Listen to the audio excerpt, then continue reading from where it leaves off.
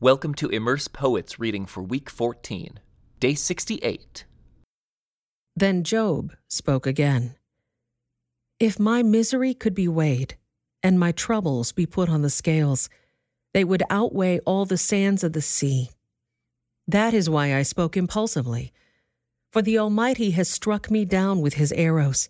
Their poison infects my spirit. God's terrors are lined up against me.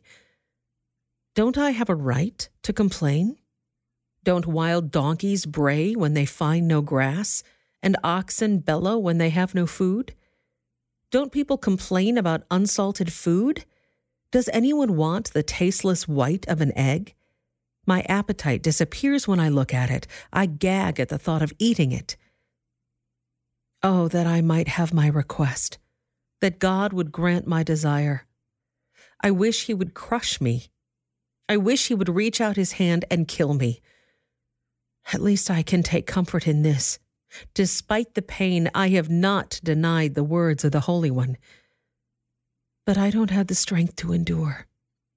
I have nothing to live for. Do I have the strength of a stone? Is my body made of bronze? No, I am utterly helpless, without any chance of success. One should be kind to a fainting friend. But you accuse me, without any fear of the Almighty. My brothers, you have proved as unreliable as a seasonal brook that overflows its banks in the spring when it is swollen with ice and melting snow. But when the hot weather arrives, the water disappears. The brook vanishes in the heat. The caravans turn aside to be refreshed, but there is nothing to drink, so they die. The caravans from Tema search for this water. The travelers from Sheba hope to find it. They count on it, but are disappointed. When they arrive, their hopes are dashed. You, too, have given no help. You have seen my calamity, and you are afraid. But why? Have I ever asked you for a gift? Have I begged for anything of yours for myself? Have I asked you to rescue me from my enemies or to save me from ruthless people? Teach me, and I will keep quiet. Show me what I have done wrong. Honest words can be painful, but what do your criticisms amount to? Do you think your words are convincing when you disregard my cry of desperation? You would even send an orphan into slavery or sell a friend. Look at me. Would I lie to your face? Stop assuming my guilt, for I have done no wrong. Do you think I am lying? Don't I know the difference between right and wrong? Is not all human life a struggle? Our lives are like that of a hired hand, like a worker who longs for the shade, like a servant waiting to be paid. I, too, have been assigned months of futility, long and weary nights of misery. Lying in bed, I think, when will it be morning? But the night drags on, and I toss till dawn. My body is covered with maggots and scabs. My skin breaks open, oozing with pus. My days fly faster than a weaver's shuttle. They end without hope. O God, remember that my life is but a breath, and I will never again feel happiness. You see me now, but not for long. You will look for me, but I will be gone. Just as a cloud dissipates and vanishes, those who die will not come back. They are gone forever from their home, never to be seen again. I cannot keep from speaking. I must express my anguish. My bitter soul must complain. Am I a sea monster or a dragon that you must place me under guard? I think my bed will comfort me, and sleep will ease my misery. But then you shatter me with dreams and terrify me with visions. I would rather be strangled, rather die than suffer like this. I hate my life and don't want to go on living. Oh, leave me alone for my few remaining days. What are people that you should make so much of us? that you should think of us so often. For you examine us every morning and test us every moment.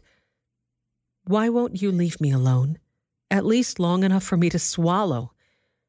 If I have sinned, what have I done to you, O watcher of all humanity? Why make me your target? Am I a burden to you? Why not just forgive my sin and take away my guilt? For soon I will lie down in the dust and die. When you look for me, I will be gone.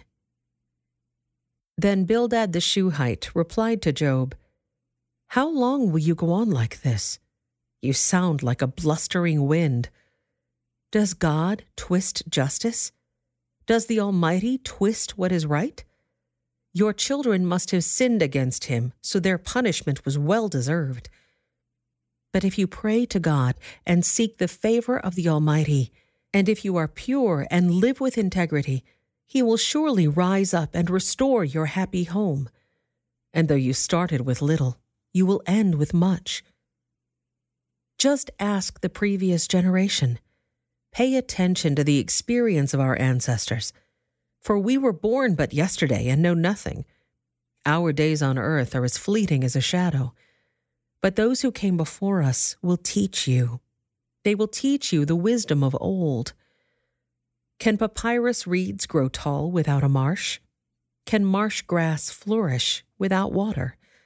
While they are still flowering, not ready to be cut, they begin to wither more quickly than grass.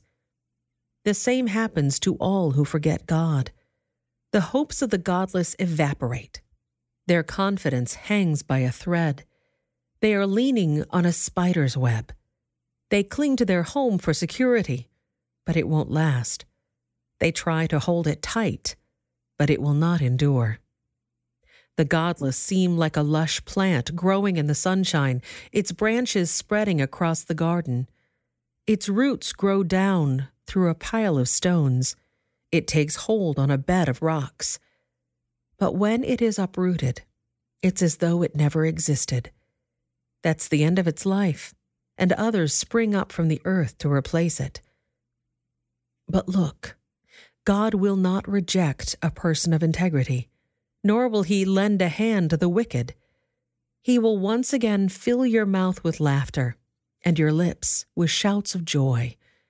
Those who hate you will be clothed with shame, and the home of the wicked will be destroyed. This concludes today's Immerse Reading Experience. Thank you for joining us.